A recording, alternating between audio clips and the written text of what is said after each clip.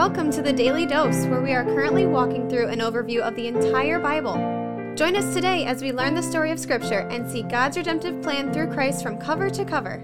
Let's listen to Matt Reisetter, Director of Christian Crusaders and the Cedar Falls Bible Conference. Today we're going to be in John chapter 19, verses 28 through 37. We're going to see the death of Jesus. And before we jump into this text, I want to thank the family leader for being our Daily Dose devotion sponsor. Chapter 19, verse 28. After this, Jesus, knowing that all was now finished, said, to fulfill Scripture, I thirst. A jar full of sour wine stood there, so they put a sponge full of the sour wine on a hyssop branch and held it up to his mouth. When Jesus had received the sour wine, he said, it is finished, and he bowed his head and gave up his spirit. So there's a lot going on here, and we're going to see more of this. John is in a mode of pointing out specific details surrounding Jesus' crucifixion and death, which accord with Old Testament prophecies, many of these hundreds of years old, even more than 1,000 years old. And John is doing this to give credibility to the fact that Jesus was indeed the Messiah. And so this reference to Jesus saying, I thirst, which John points out is a fulfillment of Scripture, refers likely to a passage in Psalm 69:21. It's also interesting to note that some scholars think that this jar of sour wine would have been there at the crucifixion site for the Roman soldiers to quench their own thirst. And this sour wine is different than the wine mixed with myrrh, which Mark writes about in chapter 15, which was offered to Jesus as a sort of sedative. Another interesting note about this sequence is that it is lifted up to him, this sponge with sour wine on it, it's lifted up to him on a hyssop branch. Well, hyssop is a plant that was actually referenced in Exodus when the Israelites were getting ready to escape from Egypt. They used this plant, hyssop, to sprinkle the blood of an unblemished lamb over the doorposts so that the angel of death, which was the 10th plague against Pharaoh, that this angel of death would pass over the homes of the obedient Israelites. This was ultimately the plague that caused Pharaoh to finally send the Israelites out of Egypt. Of course, they escaped across the Red Sea, and of course, that Exodus is a foreshadowing of the escape that any of us who put our faith and trust in Christ will partake in, an escape from slavery to sin.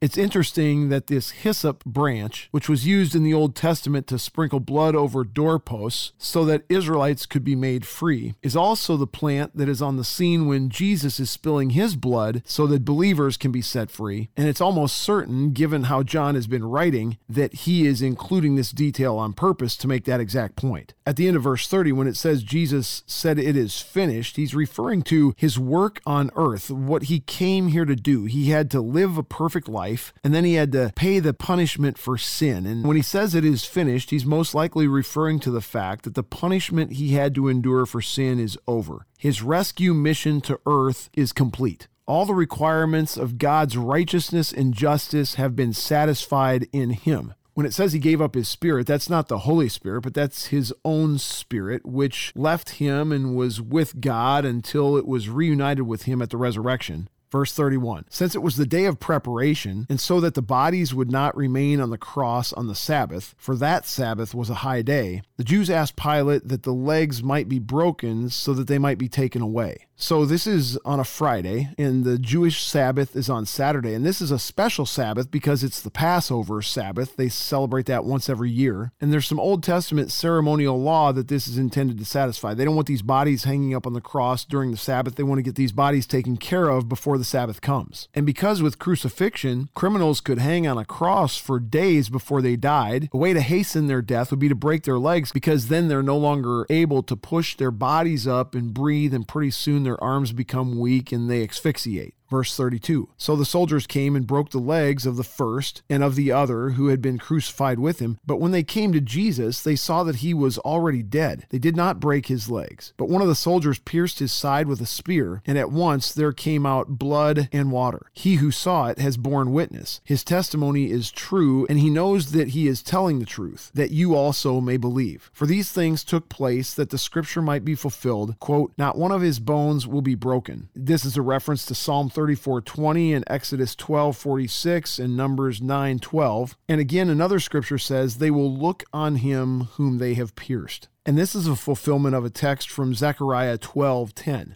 So think about this. God, in his providence, had these scripture writers from hundreds or more than 1,000 years ago write down certain things that related to the death of the Messiah, the crucifixion of Jesus. And then when it actually took place in real time, these details were meticulously fulfilled. If Jesus hadn't died before they were going to come break his legs, then his bones would have been broken and that prophecy would have been incorrect. And if Jesus hadn't died before they came to break his legs, they wouldn't have pierced his side to make sure he was dead, seeing that water and blood flowed separately, which is, as science would tell us today, another indication that Jesus was, in fact, physically dead. And so all these things that John alludes to, all these fulfilled prophecies are kind of like breadcrumbs, clues, reasons to believe that God leaves behind for us. There's no question that trusting Jesus Christ, receiving him, believing in his name, it requires faith. But it's not blind faith that God requires of us. It's not unreasonable faith. It's not faith where you have to check your rational mind at the door and believe in a bunch of nonsense that is unsupported or unsubstantiated in any way. These breadcrumbs of Old Testament prophecies that John helps us connect the dots to, they're evidence of God's love for us, of God's graciousness toward us.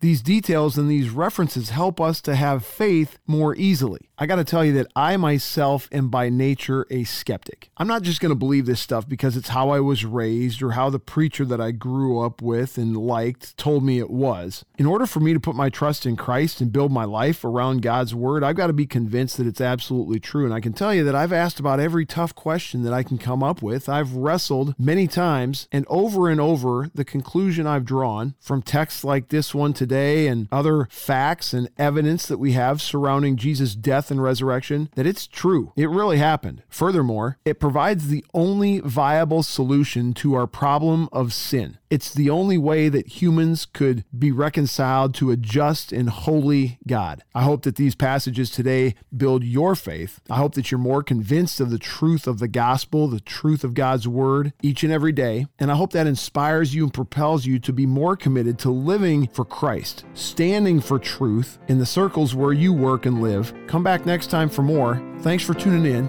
and have a great day. This is The Daily Dose, a podcast of Christian Crusaders Radio and Internet Ministry. Please subscribe on Apple, Google, or Spotify podcasts, or download the free Christian Crusaders app and share with a friend. Also, prayerfully consider supporting our ministry at ChristianCrusaders.org, where you can find our weekly 30-minute radio broadcast airing on stations around the world since 1936, and where you can listen to our Conversations podcast featuring inspiring interviews with interesting Christians.